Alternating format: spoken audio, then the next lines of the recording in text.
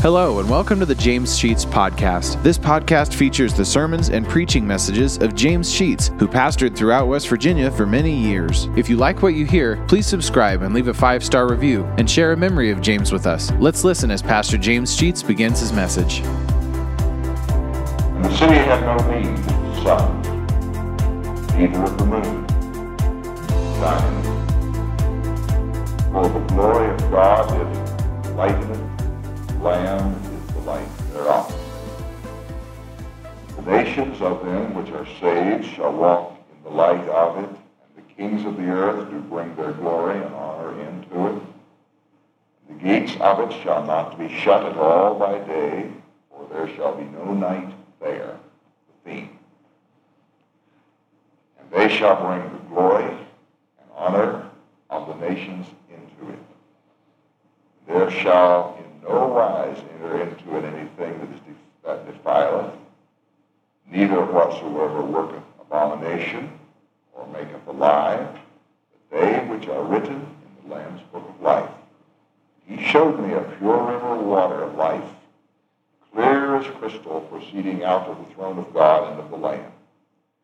And in the midst of the street of it, and on either side of the river, was there the tree of life, which bare 12 manner of fruit, and yielded her fruit every month.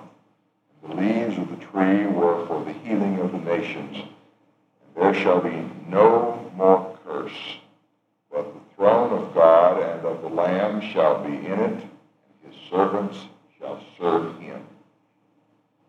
They shall see him, and they shall see his face, and his name shall be in their foreheads. And there shall be no night there. Theme again, you'll notice. They need no candle, neither light of the sun, for the Lord God giveth them light, and they shall reign forever and ever. Let's pray.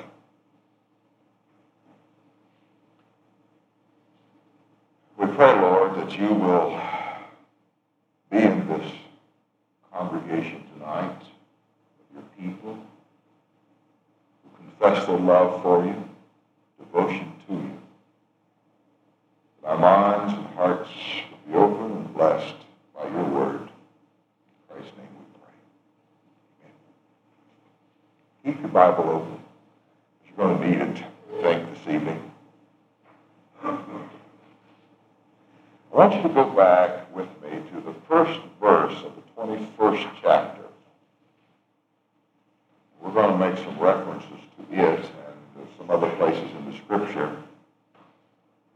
I think we need an understanding of the background for the Scripture that we read in order to comprehend it properly. The first verse of the 21st chapter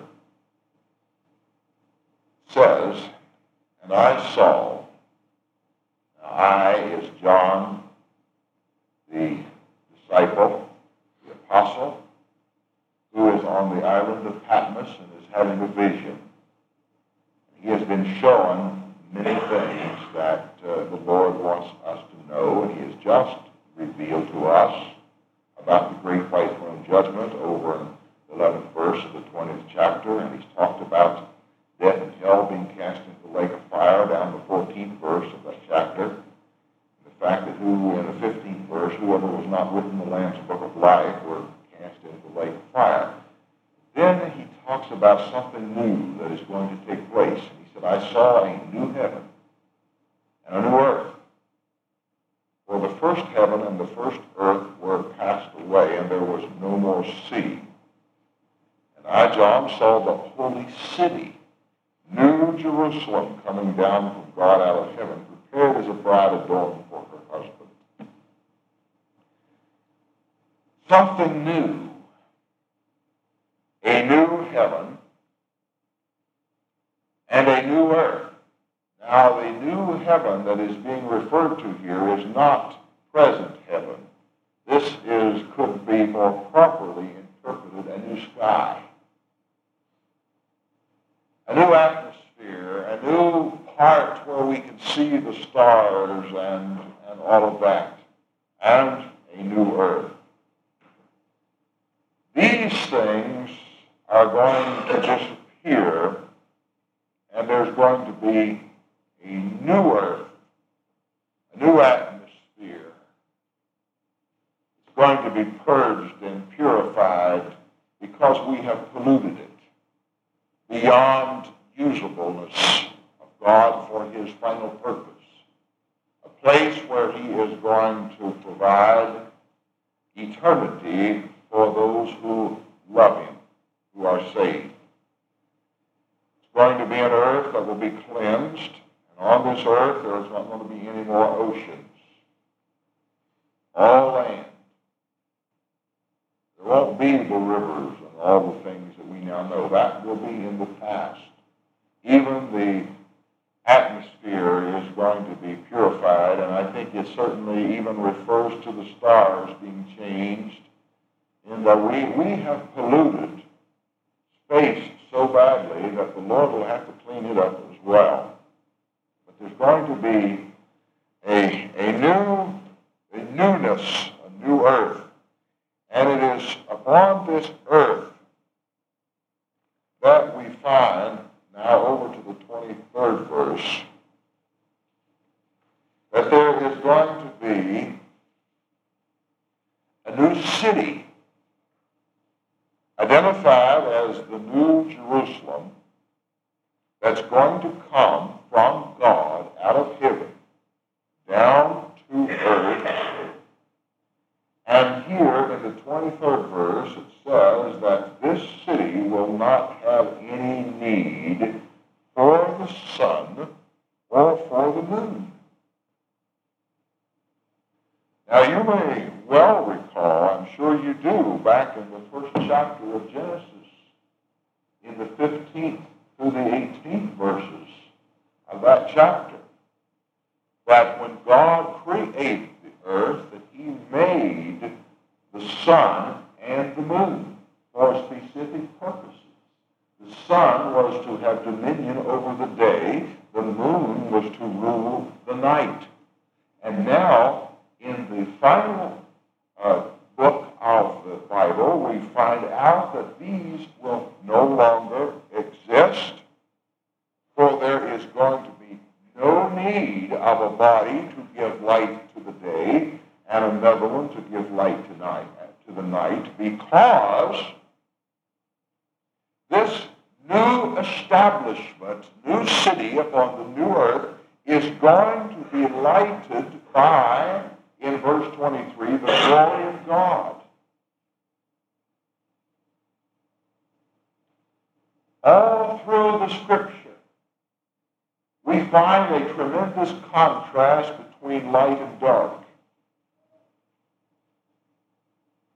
Whenever this contrast is to be made, we find the Scripture referring to God or to the Lord or to the angels or something having to do with God and his relationship to man as being light. When the angels made the announcement of the birth of Christ to the shepherds, it was the glory of God that shined. There was light, not from the moon, but from God himself. And so we see that there is a definite change in the makeup of this new place that we shall live. And it is lighted by the Lord. The opposite side is darkness, always being referred to as the depths or the pits or outer darkness or something that has to do with eternal damnation, eternal destruction, dealing with Satan. All has the idea of darkness. So we're beginning to see that in this new creation, there's not going to be any darkness, either from light or even from deed. All things will be open and revealed, and it is the glory of God that will lighten it. And notice, the glory of God that lightens this new city is identified as the Lamb. That is Jesus himself. will be that light that shines in the city. All right. You may even remember, I may refer to this a little bit later, that when Moses came down off of the mountain after he had received the Ten Commandments, he was shining because he had been the presence of God. And God required him, when the Lord passed by, that he had to hide his face in a crevice in the rock, because Moses could not possibly look upon God and live. No man on earth can, and I'm going to come back to that thing at the end of the message. Now, look at verse 24. When he says that the nations, that is all the peoples which are saved, shall walk in the light of what? In the light of the Lord. All peoples who are saved are going to walk in the light. Back in the Gospel of John, in chapter 3, are some interesting words that come from the same author, but God inspired, as we have here in the book of Revelation. In chapter 3, we notice some words of the Lord, beginning in verse 18. He says, "He that believeth on him," that is, upon Christ, is not condemned. "But he that believeth not is condemned already, because he hath not believed in the only begotten, in the name of the only begotten Son of God." Then verse 19. This is the condemnation. Here's why men are condemned. That light is common to the world, and men love darkness rather than light, because their deeds were evil. And everyone that doeth evil hateth the light, neither cometh to the light, lest his deeds should be reproved. Anybody who wants to do bad, to do sin, to do evil, are going to try to hide it. We don't want anybody to know about it. We're going to do it in secret if we possibly can. And we would all have to admit that in our record somewhere, if we have not sought forgiveness for it, are those sins that we have tried to cover up and every once in a while pop out. We want to bury them in darkness because they won't stand the light. They cannot stand up to Jesus Christ. The redeemed in that new city are going to walk out boldly, right in present daylight, because everything they do, think, and say are going to be capable of being revealed. That's not true now. This is a future thing that's going to happen. 1 John 1:7 says, you don't need to turn there unless you just want to. This is the same John who wrote Revelation, the same who wrote the Gospel. He says, if we walk in the light as he is in the light, we have fellowship one with another, and the blood of Jesus Christ cleanses us from all our sin. If we walk in the light. We don't walk in the light. That's now, as we ought. That's why the if is there. If we were living as we ought, our lives would be an open book, and we could stand the scrutiny of Jesus' criticism or checking our lives. We can't do that now. But if we did, we would walk in the light. The point is, that I'm trying to make is, the day is coming when our lives will be totally open and revealed. And when we won't be trying to hide, we will have gone beyond the point of trying to hide our sins and our lies and all those things that are about us. Now, who gets into this new city? Verse 27, chapter 21 of Revelation tells us. who's going to get in. Notice who's not going to get in. There shall in no wise enter into it, the New Jerusalem, anything that defiles, neither whatsoever worketh abomination or maketh a lie. Those things, and that covers all sins. Those are three categories. It probably covers every one of them. Defiling, abominable, and lies. None of that will get in. But who will get in? They which are written in the Lamb's book of life. That's all. The issue is not, were you a good little boy and girl while upon earth? Were you nice and kind and gentle and sweet? And did you go to church?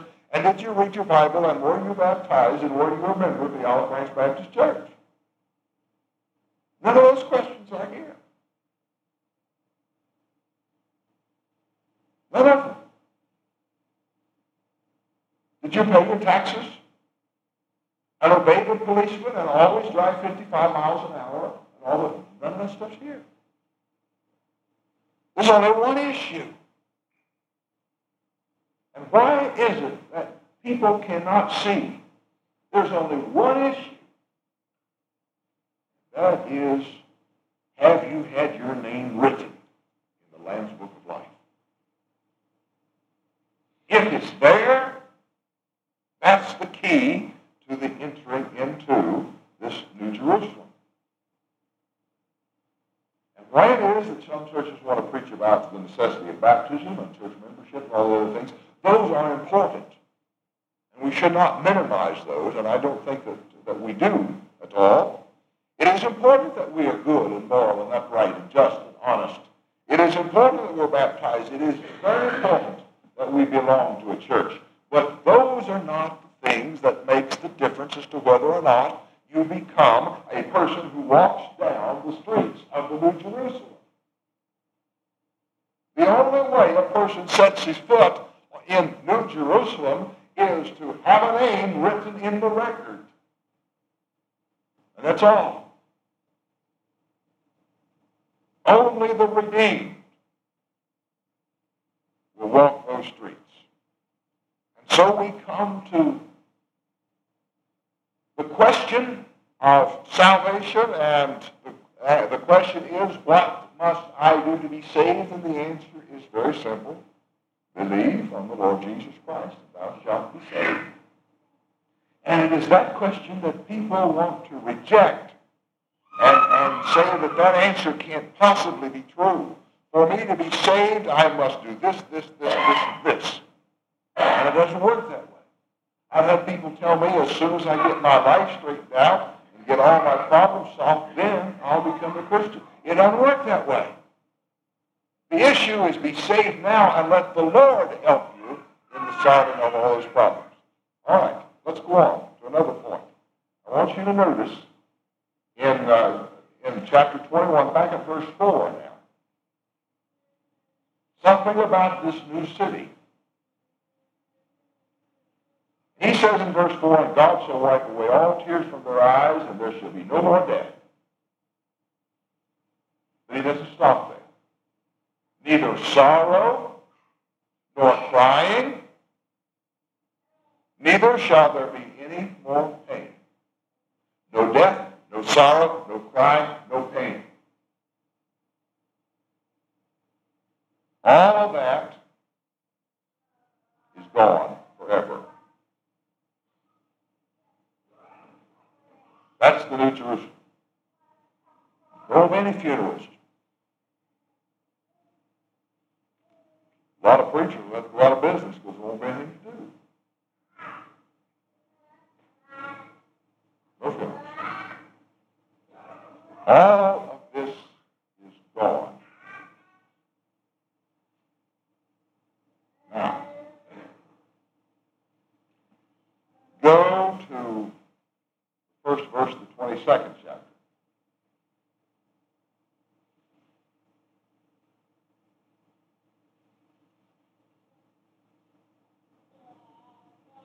He showed me a pure river of water of life, clean as crystal, proceeding out of the throne of God and out of the Lamb.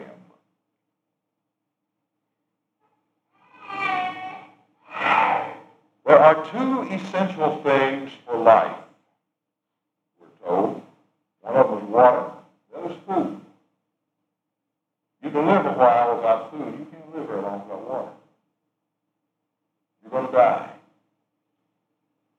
It's interesting to me, at least, to notice that when the Lord talks about eternal life, he talks about two things, food and water, that are necessary to live. You remember when Jesus was sitting at the well of Siloam, which was a well out on the main road, and the town was a mile or so away, and he'd sent his disciples into town to buy something to eat. It was at noontime. He sat down on the well curb, and a woman from the city came out, an immoral lady. She'd been married several times and was living with somebody now that wasn't even her husband. That's what he found, and she came out to draw water because the townspeople wouldn't let her draw water any other time. Except when they weren't there, and they were all having their noontime siesta. And he says to her, "Would you give me a drink?" She was very surprised, recognizing that he was a Jew, and obviously a rabbi, and certainly no rabbi was going to talk to a woman out in public anywhere. And she said, "How is this that you would ask me, a woman of Samaria, for a drink? How would you do that?" And he said, "If you knew who it was that was talking to you, you would ask him, and he would give you living water."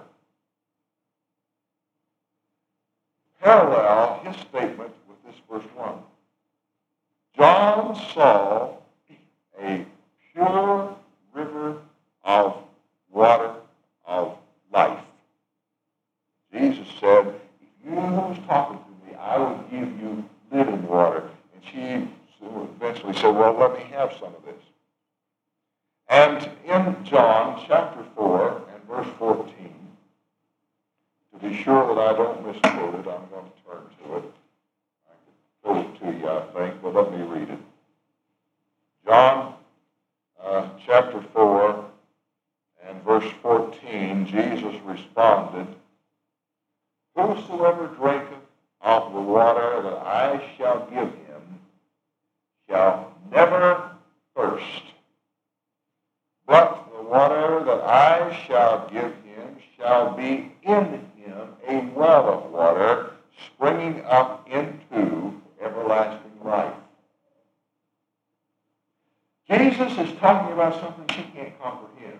And I have difficulty comprehending it, and probably you do as well.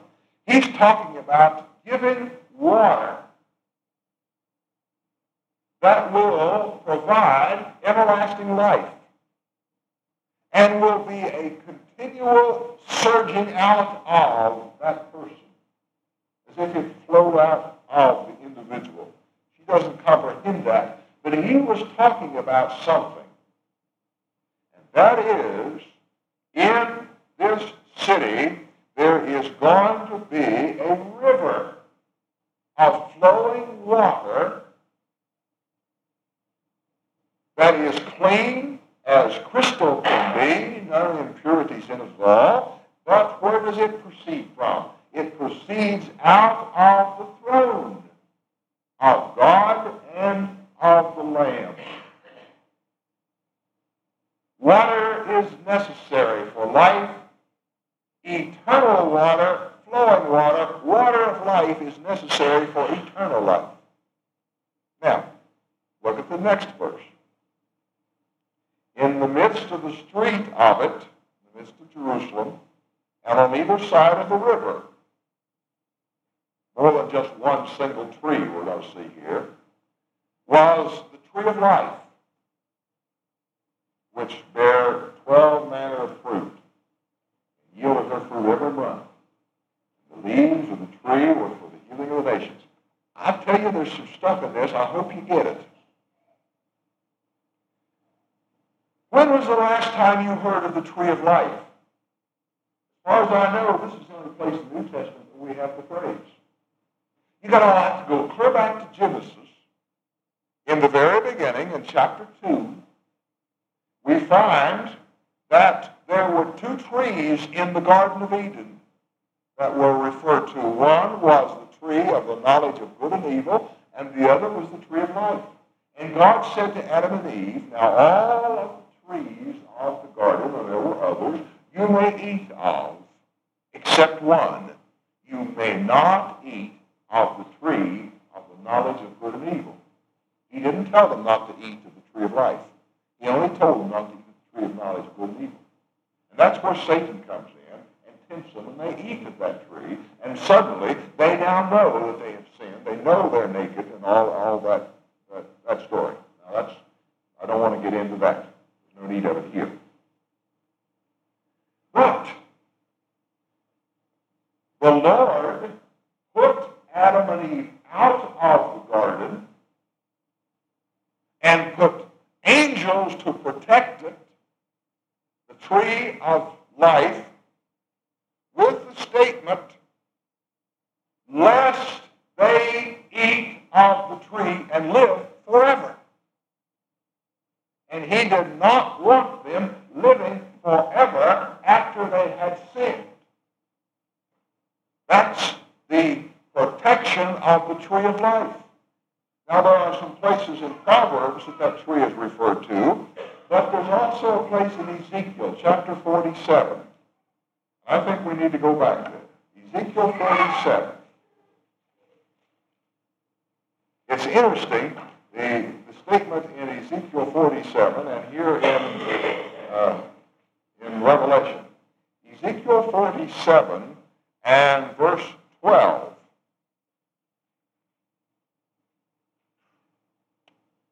Says, by the river upon the bank thereof, on this side and on that side. Notice that Revelation said that the tree of life was on each side of the river. Here in Ezekiel, the tree of life is on this side and on that side shall grow all trees for meat, that is for food, whose leaf shall not fade, neither shall the fruit thereof be consumed. It shall go forth new fruit according to his months. Because their waters, they issue out of the sanctuary, out of the house of God, out of the throne of God. That's what the word sanctuary means. And the fruit thereof shall be for meat, and the leaf thereof for medicine. Three words are used in this verse dealing with the tree of life: water, food, and medicine. And here we have in Revelation that John saw a tree. He's talked about a river that he sees flowing that comes from the very throne of God. Ezekiel said it came from the sanctuary. And now Ezekiel says that the tree will grow on both sides of the river. In other words, they're plenteous. Revelation says that there are going to be the tree of life on each side of the river. And Ezekiel said that it was going to be for food. And Revelation says that it's going to bear 12 manner of fruit and yield her fruit each month. There's going to be a different fruit on that tree every month. And Revelation says that the leaves of the tree are for the healing of the nations. Now, that's quite interesting to me, at least. Maybe I'm telling you more than you want to know about this, but stay with me. In the New Jerusalem, there is going to be a river. There's going to be a tree of life for food. And the leaves of that tree are going to be used for medical purposes, for healing. In that city, there won't be illnesses.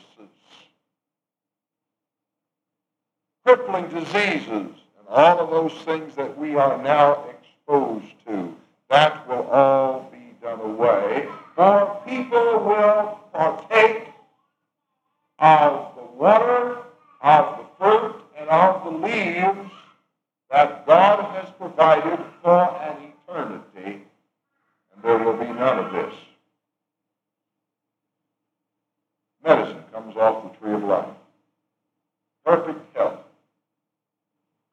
The restoration of health. The prevention of sickness. These will be used for that purpose. You will find back in verse 4 of chapter 21 again that it talked about not only death was going to be done away with, and sorrow was going to be done away with, and there would be no crying as we think of it in terms of death. But he also points out the fourth thing that will not be in the city is no pain. You're not going to have any. It's forbidden. Pain comes as a result of sin. Sin now has been done away with. Now, another thing that we need to look at that will not be in the city, which we find in verse 3 of chapter 22. There will be no more curse. Do you remember when the curse was laid down? Back in Genesis again, we have to go. When Eve took of the fruit that was offered by Satan and ate it, and we say she ate the apple. And she handed the apple to her husband, and he ate, and God comes to look for them, and they're hiding behind the trees and had made little aprons for themselves to hide their nakedness, and finally came out shamedly and very much like a whipped puppy, and stood before God and said, "We were afraid to come out because we were naked." And God said, "Who told you that you were naked? Did you eat of the tree that I told you you couldn't eat of?" And Eve said, or Adam said first. Adam said, "That woman did it. She gave it to me. Her fault." And Eve said, "That snake did it. He told me to eat of it. It's his fault." But let me tell you, it makes no difference whose fault it was. The snake, the serpent, was condemned for eternity. Eve was condemned to bear children in pain. And Adam was condemned by having the ground cursed. Here's the point I want to make. There was a curse placed upon the ground in the book of Genesis. It has not been relieved yet. It will be relieved. In the New Jerusalem, there will be no more curse. The ground now will not have thorns and thistles. The ground will be good.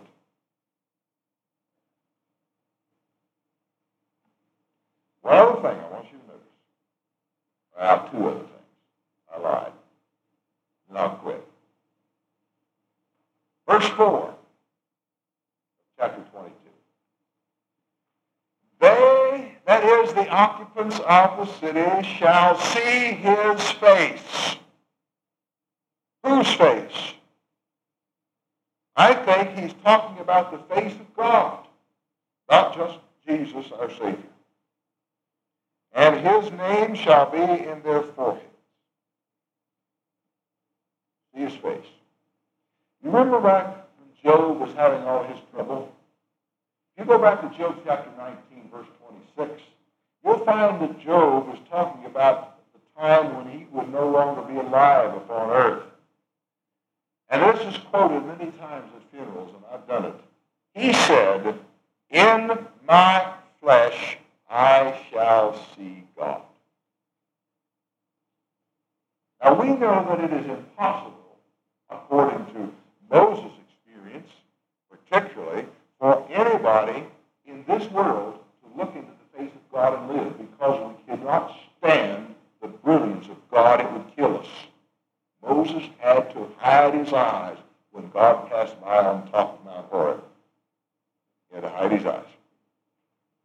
We cannot now see him. But if I understand this scripture and understand what Job said when he was making his comment, The day will come in the new city when we are the occupants of it that we're going to be able to look at God in the face. Because we'll be devoid of all sin, we'll be cleansed and purified, we'll stand there uncondemned totally. The last point, verse 5, and there shall be no night there. No night. You don't need a candle. You don't need the light of the sun. Why? Because the Lord God gives the light. I think this is not intended to be a description of heaven. This is intended to be a description of the New Jerusalem. But my concept of heaven fits this exactly. I may be wrong, and I'm not trying to advocate anything else, but I do believe that there is no need of any night in heaven. And one of the things that I think about when I think of heaven is that there is 24 hours, in my terms, of light. No need to go to sleep. Don't get tired. There isn't a need to lay down and take a rest. We, in that case, are all perfect and are there to serve the Lord Jesus. I often think of Lynn in these terms. That when I'm asleep, she's awake. She hasn't closed an eye since. And she's up there, no doubt, singing in the choir. Completely free of all of the innovations and weaknesses and frailties of this life. She has eaten from the tree. She has drunk from the water. And she has used the leaves to purify her body. Or the Lord has done it for her. Total light. No darkness. And what does it say is going to happen? It's going to reign forever and ever. Eternity does not end. When you and I began our journey with the Lord Jesus, whenever that day was that you accepted the Lord as your Savior, you began an eternal life. There's going to be change in it. Because you and I are now limited by our physical capabilities, by the frailties of human life brought about by Adam's sin in the garden. And they were passed on to us. And then we complicate it by adding our own sins to it, by willfully sinning. But our sinful nature has placed us in a position of tremendous frailty. But the day is coming, and that's all over. And we will be perfect, living in a place that God has prepared for us on a new earth. A new city will be set up on it. That will be our home. In the middle of that city will be the throne of God and of Jesus, his Son. And the Son will be the light that will brighten the whole thing. And we'll walk in and out, totally free to go and come as we please, with no fears, and never hide another thing in our life.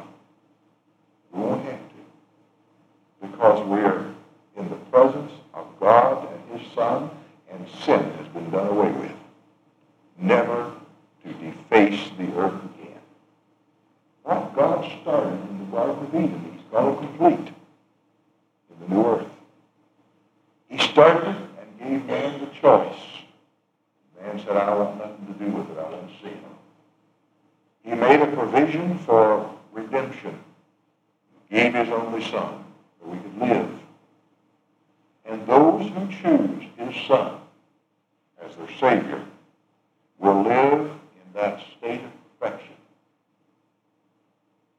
drinking of the water that flows out from the throne of God, eating from the trees that he has provided along the river banks of that huge river. For all the frailties that we have ever had, we'll take off the leaves, and have for eternity. That's the God we serve, who's provided completeness for us, perfection for us in the eternity.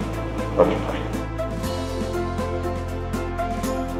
Thank you for listening to today's message. If you like what you hear, hit the subscribe button. You'll receive automatic notifications and downloads when a new message is added to the podcast. Also, please leave a 5-star review and take the opportunity to share stories, memories, and appreciation for James Sheets and how God used him to impact your life. If you'd like to know why and how this podcast got started, check out our first episode. Lastly, if you want to donate to help offset the cost of operating this podcast, you'll find a link to our PayPal account in the podcast description, and email us at james.sheets.podcast@gmail.com. Thank you for listening, and remember to trust in God for today and for all of your tomorrows.